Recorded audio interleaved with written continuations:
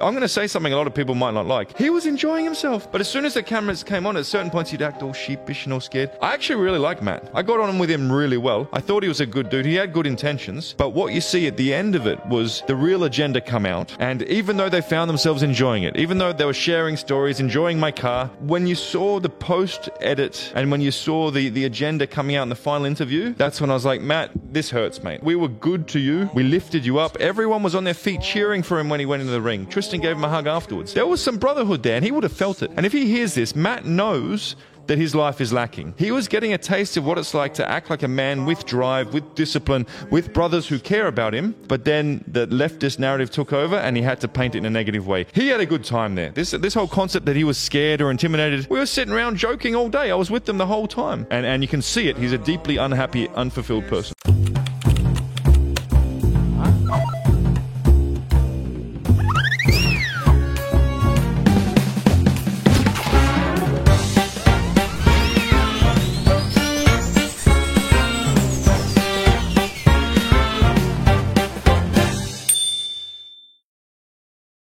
What's good, everybody? Welcome back to the Dimah podcast. It's Neela. And it is Adi. So what's up, family? What's up? It's Andrew Tate is back. And before you guys come for me and go find our older episodes where I contradict myself and I'm like, I'm just not an Andrew Tate fan, let me just start by saying I've become a fan.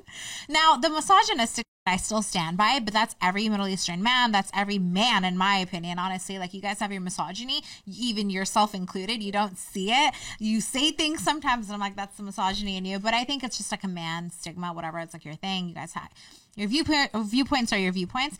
Andrew Tate, okay? We have our feelings on this guy. He went to jail. He converted to Islam. He did an interview with Vice, and now Vice is behind the door with a box of chocolate, and it ain't happening. And it ain't happening, Niels. Okay, to answer one thing, I also want to go back and apologize to the Fresh and Fit podcast. I'm going to give you a reason, right?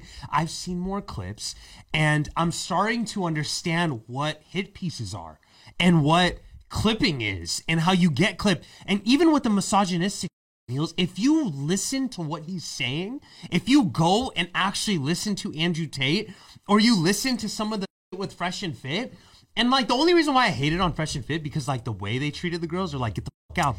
Nah, like that's there ain't no cutting there. What do they call it? Hit pieces. But that's We've like watched our episode, bro. They treat women like. But granted, the demographic that they're bringing in and the type of woman and all that are, you know, I stand by women. Okay, I am a feminist, but I have my reasons on the way they handle things too. And same with Andrew Tate. I mean, there's certain things that I agree and disagree with what he says, but overall, I think he's a changed man. That's what is up with bald guys lately, bro? Like, I hate that I'm attracted to bald men. But yeah, so basically, Andrew Tate basically makes a new video. He releases it, and he talks about Matt Shea, the Vice guy, who basically came into the Tate's world in Romania and then kind of went against the grain and created a hit piece on them when they kind of like trusted him to have their best interests, right? It's like you invite someone over your house, they kick back, you eat with them, you drink with them, and then they leave, and then they go talk behind your back and then spread all of your, you know? So that's what he kind of did, and I guess this guy had the cojones to call Andrew after the fact. He was like, hey, Andrew, I know we have a bit of history together. And Andrew was like, well, what makes us want to do another, you know, documentary or whatever, another interview with you? I can choose anyone in the world. Why you? And he goes, Matt Shea, the Vice guy, goes, because we have a history. Problem is, Matt, everyone on the planet wants to interview me. So the question is, why would I choose you? Because we have a history. We have a history of you doing dishonest journalism on me, so I would choose you. Interesting. Any journalist that you speak to is going to ask you the similar questions to the ones I asked you. I have no problem with your questions. Questions are not a problem. The reason that I want to do an interview with you, and of course you can do an interview with anyone you want, and you know that's entirely your choice. I'm just, you know, one of the many people asking you, I guess, but we have a history and we got cut short last time. I think we'll get like numbers and stuff like that because they do have a little bit of a history because he backstabbed Andrew and the Tate brothers, which Tristan called out from the jump. Sometimes I might not see what's in front of me, but Niels, you might see right through it. And sometimes you got to listen, right? Andrew's like, did the interview, it went south, and now he wants another interview. So then he goes, yeah, sure. Bring me chocolates, and then we'll do your interview. I'm gonna think about it. That's true. Would you bring me a box of chocolates? I can bring you a box of chocolates. If you promise to bring me a box of chocolates, that will increase your chances, and I'll give you an answer within 24 hours. But you have to promise me, Matt. Don't lie to me. Bro flies all the way from wherever the he's at for the BBC, not with Vice, because I guess like Vice is going bankrupt. They filed for bankruptcy, but I heard as of today, Vice is getting bought out for $400 million, which bails them out quite a bit. It wasn't what they were worth before, but whatever. So he was going to conduct the interview for the BBC. It makes sense. He might be an independent contractor. That's how some of these journalists are and stuff. And then he flies all the way over there, stands outside the door. And what made me like confused is you flew all the way to Romania, bro. Tate's assistant or colleague or whatever walks to the door and says, hey, give me the chocolates and then you'll have your interview. But bro is saying no. Because he's like, we both know you're a smart guy. Like, he's not going to come out. Like, I think he knew in the back of his mind that it was all just cap. Hey, guys. Again? Yep. Do you have the chocolate? Yeah. Okay. Can I have the chocolate? So, look, obviously, what we don't want is to give you the chocolate and not do the interview. But, like, also, I get it, right? Like, he like, played him in the beginning. He was very hospitable, welcomed him into his house, and his own brother, to your point, was like red flag, but like he still allowed it, put himself on the line, gave him that personal interview and all that stuff just for it to be spin, to paint him out to look like this person or whatever, charges against him, all these type of things, which is like a big deal, right? And just for him to come right back and be like, yo, another interview, like for what? Of course he's gonna play him like that. Anybody, rightfully so. Like, that's just not how you handle things, I think, in that professional space. And that's where it gets tricky, because people will do anything for clout and likes and views and entertainment and like for the best of their product and platforms. And like, apparently this guy is like seeing through that. He's like, nah, f that. I don't need you. And like, you spin me out to be this bad guy. Everyone actually does like me. I was talking about him, and here I am now saying I actually like the guy, you know? And like, whatever. It is what it is. But I think that, to your point, like, he knew back, he was like, it's not happening. He's not coming out. Don't give him just give him the chocolates, bro. But that's what I'm saying. I'm like, what else do you have to lose? They said no 4 times. They said, give the chocolate and you'll get your interview. And you're saying, no, if he walks out here and whatever. But it's like, you flew all the way there. To Romania. You're just going to not give the chocolate. Who cares? Just give the chocolates. You might have a sliver of a chance, even though it wasn't happening to jump. He knew. He was a smart guy, you know? But at the end of the day, you spread a hit piece, which also I don't really know if it was actually Matt, that guy that did it, or like their editors. Like, he might be the guy like getting the information and the interview and the questions, and then it gets passed on to the editors, and then they edit it the way Vice wants to edit it. So you never know. But I'm sure he's a product of his platform. Like, you got to know what you're doing. Like, if you see things being spun around and you're so okay with it, you're going forward with it. Exactly. You know? I understand there's a thin line, like in that industry where your name is on the line and there's contracts involved and all this stuff, but same with like the No Jumper podcast when they put House Phone on the line. Like, you know, he knew what he was doing, and Adam, and like, he still allowed it to happen. Yeah, even if you're a good guy. I don't even think that the prank, because this is like a prank to me. You feel me? Yeah, like, it is. Andrew doing this is actually too funny. It's like the worst that got out of it. You got a paid trip by your employer, which I'm assuming is BBC. They paid for your flight, and you could just go travel Romania for a little bit and then dip home. Because, bro, at the end of the day, millions of people saw that Vice documentary, and it painted Andrew and the Tate brothers to look crazy when they trusted you again. And that's what the conversation leads to. It's like second chances. Do some people believe in them? Do you believe in second chances? Like, I've had opportunities where I've given like multitude of people second chances, bro. And then they f you over again.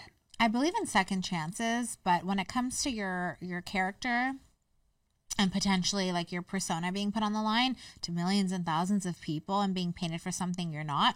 I'm not speaking about Andrew Tate. I'm like genuinely speaking on my own self. Like, if that were to happen to me, I personally don't know that I'm definitely not someone that holds grudges. I struggle with that. Like, I will still see the good in you no matter how much you do me wrong. So I'll like have love for you. You know, I won't be your friend like that anymore, but I'll forgive you to move on. But I definitely will not allow that person in my life the same way. You know, like I'll, for my own sanity, let it go. And like, it is what it is. But I don't know if I'll give you a chance to be in my life that way again. So second chances to an extent, right? Like we give second chances all the time. We do to people. But like when it comes to your personal character being ambushed, I think that's a big, big one. And if it's like warranted, you feel me? If the second chance is warranted and you made a mistake, right? And you're just like, dude, I messed up. I didn't know that the editors were going to spin in that way. I got played. Bro, let me right this wrong. Then you think about it and you're like, all right. But if you know this cat, in the back of it, what would piss me off so much, if I knew in the back of your mind, I'm kicking it with you, having a great time, sharing information, whatever, and in the back of your mind, you're a slithery snake that's basically getting all of this information with an ulterior motive, then I'm just like, ain't no second chances, B. Because that's creepy. That's like sociopathic, right? Like you're kicking it with the ops that you don't with just to get information and that's creepy. That means like you have an hidden agenda and you're that type of person.